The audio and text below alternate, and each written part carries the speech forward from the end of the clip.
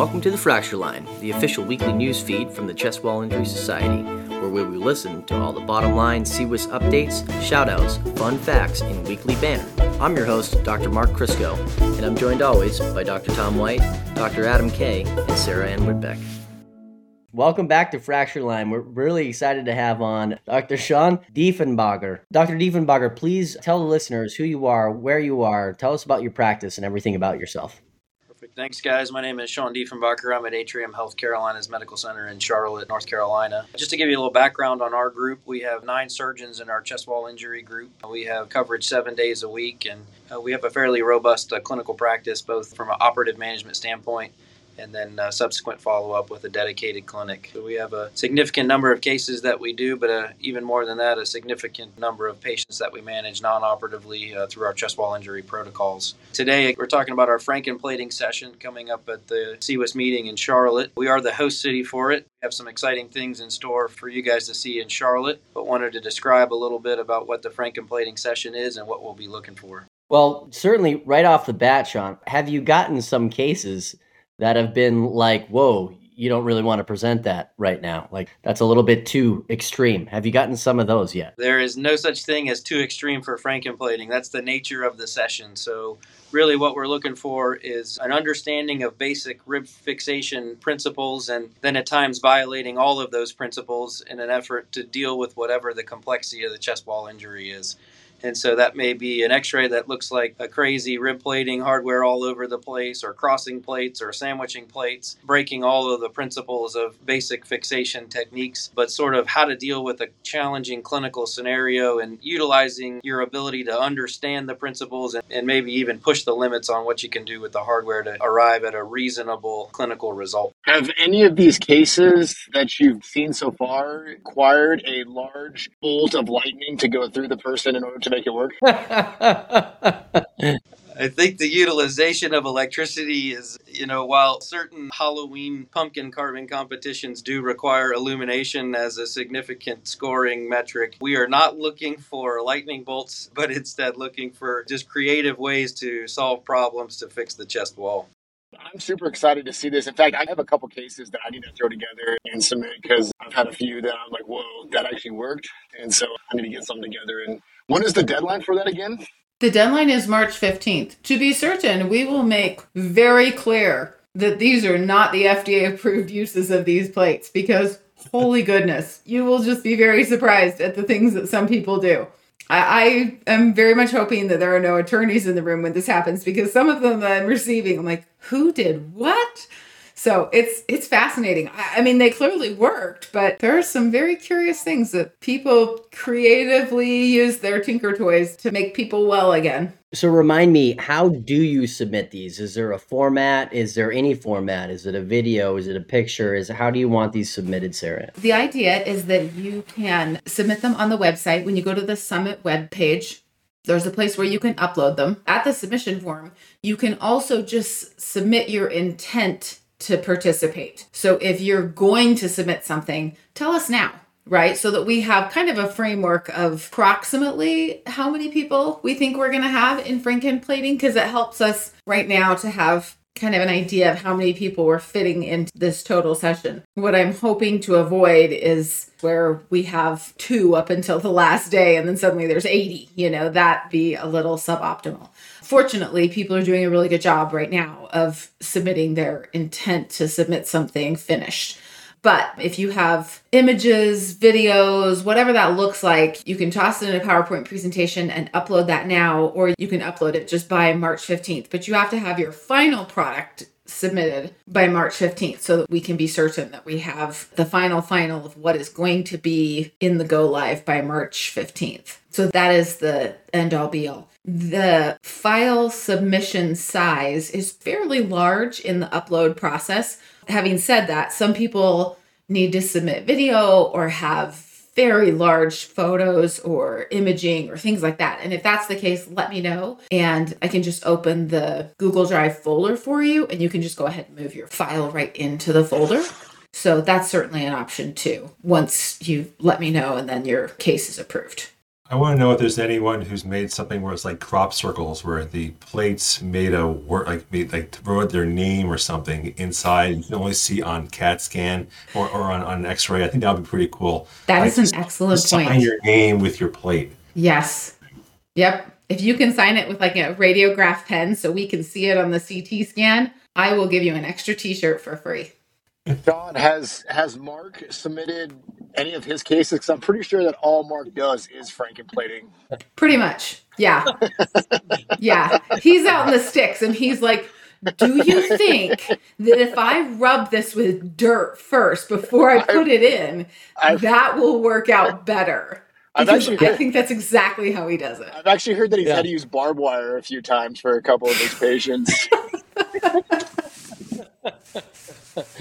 It's true, Sean. I do have some cases coming up that I'm going to do something dumb, so I guarantee I'll have plenty of material for you. I like that you admit that as though you think maybe this is something that we didn't already know. It's going to be mayhem. They'll be yelling. Sean, how are you so lucky to be in charge of this? Are you the Frankenstein plater? Like, do you have the example for us all? Or how did Sarah Ann and Tom say you're the guy going to be in charge? Yeah, I had an angry Viking mentor named Everett Erickson who clearly understands how to violate many of the principles of chest wall fixation. And so, again, our session here is not to get the lawyers involved for how crazy we are in terms of what we'll do with the chest wall. But I guess they felt that I was just crazy enough when it comes to some of these rib fracture fixations to moderate this session. And so, again, it's really to encourage everyone to kind of put themselves out there on the cases that are on the fringes that other people may deal with and not know how to respond to. And so it's coming up with creative ways to problem solve to end up with a reasonable clinical result. Yes, Sarah. In fact, I think it was a combination of all those things. I think the angry Viking, a.k.a. Dr. Everett Erickson, told us that you were the right guy for this. Then we started asking around and other people said, yeah, no, he's super creative.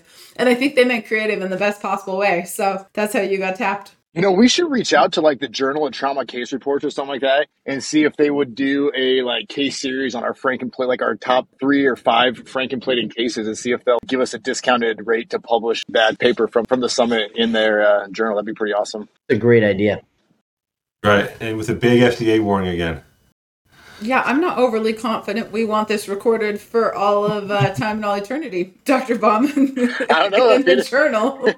maybe you're right, but I don't know. I think it'd be interesting. So Dr. Coimbra is going to be there. He will be present on Thursday. And Frankenplating, he presents at noon. And Frankenplating is at 2. So, you can just give him the wink and the nod and say, guess what? It's at 2 o'clock, And then if he's so dazzled, I'm sure he'll just be running to the podium to tell Dr. Diefenbacher, what a session. I can't wait to publish that. I have a question not about Frankenplating. I want to know more about Sean's program because I'm amazed that there are 9 surgeons who do this. How did this start for you guys? Like, how long has your organization had a rib service? And give me a little bit of an idea of the history of what you guys have done here, because a lot of us, I think, are trying to figure out how to do something like that in our hospitals, and it's always great to learn from you guys.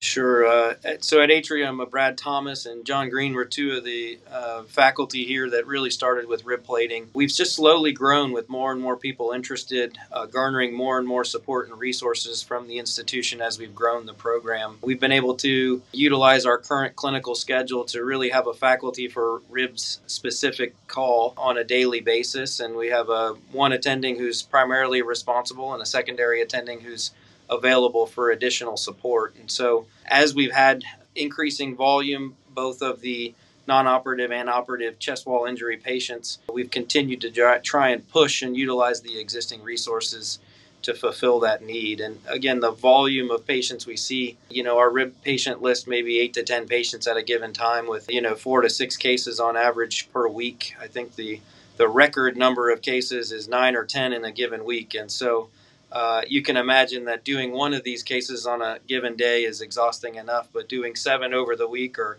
flexing up to 10 over the week and doing multiple cases per day can be fairly tiresome. But again, as we've really started to bring through our protocols and familiarize our OR teams with the cases, we've made things routine. And so it allows our team not to be so intimidated by all the setup and the perioperative management, and allows us to really get patients through quickly in the operating room. So what is your breakup between acute versus chronic? Yeah, we have a dedicated clinic every week on Tuesday afternoon that we typically have somewhere between 4 and 6 patients. The vast majority of those are post-operative follow-ups, both their initial post-op and subsequent follow-up. We do get some referrals from the outside centers for either non-unions or malunions or revisions of hardware. We have a few flank hernias that we fix in conjunction with our minimally invasive team. And so the vast majority of our operative cases and clinic volume is the acute patient, probably greater than 90-95%. But as our referral base kind of grows and our popularity grows in terms of people knowing that we have a chest wall injury center, certainly that number is increasing that we're seeing in clinic from a chronic standpoint. I mean, at 10 cases per week, is all of Charlotte sending to you? And how are you getting that kind of volume? Yeah, the volume just comes from the nature of Charlotte. I guess it's the way they built the highways, or the fact that we have one of the more popular motor speedways here in the racing city of Charlotte. So the vast majority, obviously, are blunt injuries from motor vehicle collisions and a number of falls, whether that's fall from a height or fall from a ladder. Again, with the expanding criteria that all the chest wall injury groups have contributed to, our flails that we're managing and our non-flails, our geriatric populations, and some of the other special populations, we've really expanded our criteria to provide a full evaluation within 12 hours from the RIB team and make a determination of the role for surgery or non-operative management. We're pushing boundaries. We've done an ECMO case last week for chest wall stabilization, which I think is reported in the literature, maybe from the European literature. But again, we're really understanding all the work that the Chest Wall Injury Society has done to normalize and to standardize the management of chest wall injury. And so having somebody with their eyes on the list all the time and getting those consults and quickly assessing and making a care plan is really the way that we get that volume and capitalize and don't miss patients because of somebody not being around or not being available. I don't think anyone knows how to drive in Charlotte. I mean, I actually Maybe that's true. I haven't plated someone in 2 months. It's like killing me that I know everyone's good. We have patients with some rib fractures, but they don't need to be plated. I'm amazed that service can have 10 cases a week. Wow. And the percentage that you fix versus that you watch? Yeah, we don't have that number exactly off the top of our heads, but we're not fixing everybody. We're fixing the clinical flails, the radiographic flails with any pulmonary compromise, and then the non-flail criteria with pulmonary compromise. All of the non-displaced fractures are getting ESP blocks or some sort of regional block and multimodal pain meds, and then all of our volume expansion therapy and incentive spirometry from our respiratory therapy protocols. They're getting close observation, and if those fail, at times we consider them for fixation, but we're very much on the standard national criteria for fixation. It just seems that just having the program in place, we recognize more of the chest wall injury and characterize those patterns of injury more successfully. Okay, that's amazing. You guys have really done an amazing job here. We're going to be in your neck of the woods for the summit, so it'll be really cool. Yeah, what's the one must-see while I'm in Charlotte at the end of April? Yeah, Sarah Ann's got a tremendous itinerary for everybody. One of them is the Whitewater Center, which is a neat little area near the airport with whitewater rafting and a number of trails and other activities that will have everybody engage in, hopefully safely without any falls and rib fractures. But know that we have a team standing by at CMC if that is the case. So she definitely has a great itinerary and some hot spots to hit both in town and right around town. Thanks for the throw-in. That's what we're doing Friday afternoon. It's going to the Whitewater Center. So good. I didn't even have to prompt him for that answer, you guys. Way to go. We did good. Yeah, that's awesome. I can't believe that. 10 a week. That's just that's amazing. I was excited when I did 2 in one day, but that was That's more work than you do in a month. Yeah, I mean, Chris, you haven't even been at work this month, dude. Hey, listen, I did 2 the week I left for vacation, and I was in between vacations, okay? Did your hands hurt when you were finished? Yeah, I was exhausted. I'm sorry. So what you're telling me is Dr. Diefenbacher on a regular basis has done 5 times the work that you've done? Yeah, no, we're all dazzled. Throw you some glitter, man, because I'm impressed. He's got 1,000 people that do rib plating. Did you submit those two to for frankenplating? Because I was doing this. Probably. He doesn't actually fix with screws. He just finds tree sap, because he's out in the sticks. So he just goes and rubs the plates on the trees, and then he comes and smacks them on the ribs as hard as he can. He's like, that'll hold. Why wouldn't that hold? That's fine. We've all been in those chests where you're like, did I just put the wrong rib to the wrong rib because it's so messed up? I've done that so many times. You know what? I'm not a surgeon, and I can't even imagine that. So I'm going to go out on a limb and say no one on this call is nodding their head along with you and go, we totally are with you on that one. I'll be honest with you, Mark. I'm usually guaranteeing that I'm getting the right rib to the right rib before I actually put a plate on it. There's been times I'm like, oh, shoot, I think I reduced the wrong rib to the wrong rib. I didn't do it. Oh, my God. Oh, man, this is bad. And they let you have a license? Dude, I'm so sorry for your malpractice attorney. Please tell me that whoever that is really good. I could just see you in there, Mark, with like soldering iron or like a welding helmet on, like just going down on someone's chest. All right, Sarah Ann, give us some updates. So, updates, as we've been discussing, frankenplating, all the submissions, please submit your intent to submit. If you're not quite ready to submit your actual presentation, please submit your intent now and your actual presentation by March 15th. Posters are still being accepted until March 15th, and any videos for the city session are available for submission until March 15th. So the time is nigh to get finished. We're down to a few short weeks, so that's good. If your abstract was accepted, I know that I have been gently reminding you the full court pressure of harping is soon to commence. We'll be transitioning into that phase that you need to have everything submitted to JTAX by April 1st. So that's enjoyable to look forward to, that we're going to cross over when I get to really amp up to that next level of NAG. That's always fun for people. And we have a handful of events coming up, as you would know if you watch the newsletter. So Thursday, March 9th, we're going just a little bit off cycle on this one. Thursday, March 9th, we're going to have Journal Club at 1 o'clock Mountain Time. And then we'll go back to our Wednesday schedule of Ribinar. And that one's going to be breathing mechanics with Dr. Andy Sabatier. For those that were able to participate in NOFO, he did kind of a precursor event there. So he'll be doing a full expanded version of that presentation. And then our traditional case review on March 22nd at 1 o'clock. So a handful of things coming up in March. Please get them on your calendar. Check out the newsletter for more information, Slack, and of course, always on the website, on Twitter, etc. And as it turns out, we're also having our annual summit. It's coming up for those that haven't put it on their calendar, April 27th. You know whose registration I haven't seen yet is Dr. Carl Hansen. I just wanted to shout him out because he happens to be here on the pod and haven't seen that registration cross my I'm database still waiting yet. to get the time off. I'm still waiting to get the time off. Yeah. I heard Mark's going to make him stay back in fracture line episodes. That, you know what? That would not surprise me one bit. Carl's He's got like, work you to do. stay, work for me. Yes, it could happen. Too many vacations. He's got to read some stuff and interpret it for me and then put it on an audiobook so I can understand That makes things, sense. you know? Draw you some pictures. Understand. This Totally Ribinar, understand. are we going to have a Speaking of that, are we going to do like a live in-person fracture line where Carl's just walking around like miking people up and then we put that You as a know, fracture that line, usually forward happens, over the but summit? I hadn't asked him because I hadn't seen his registration.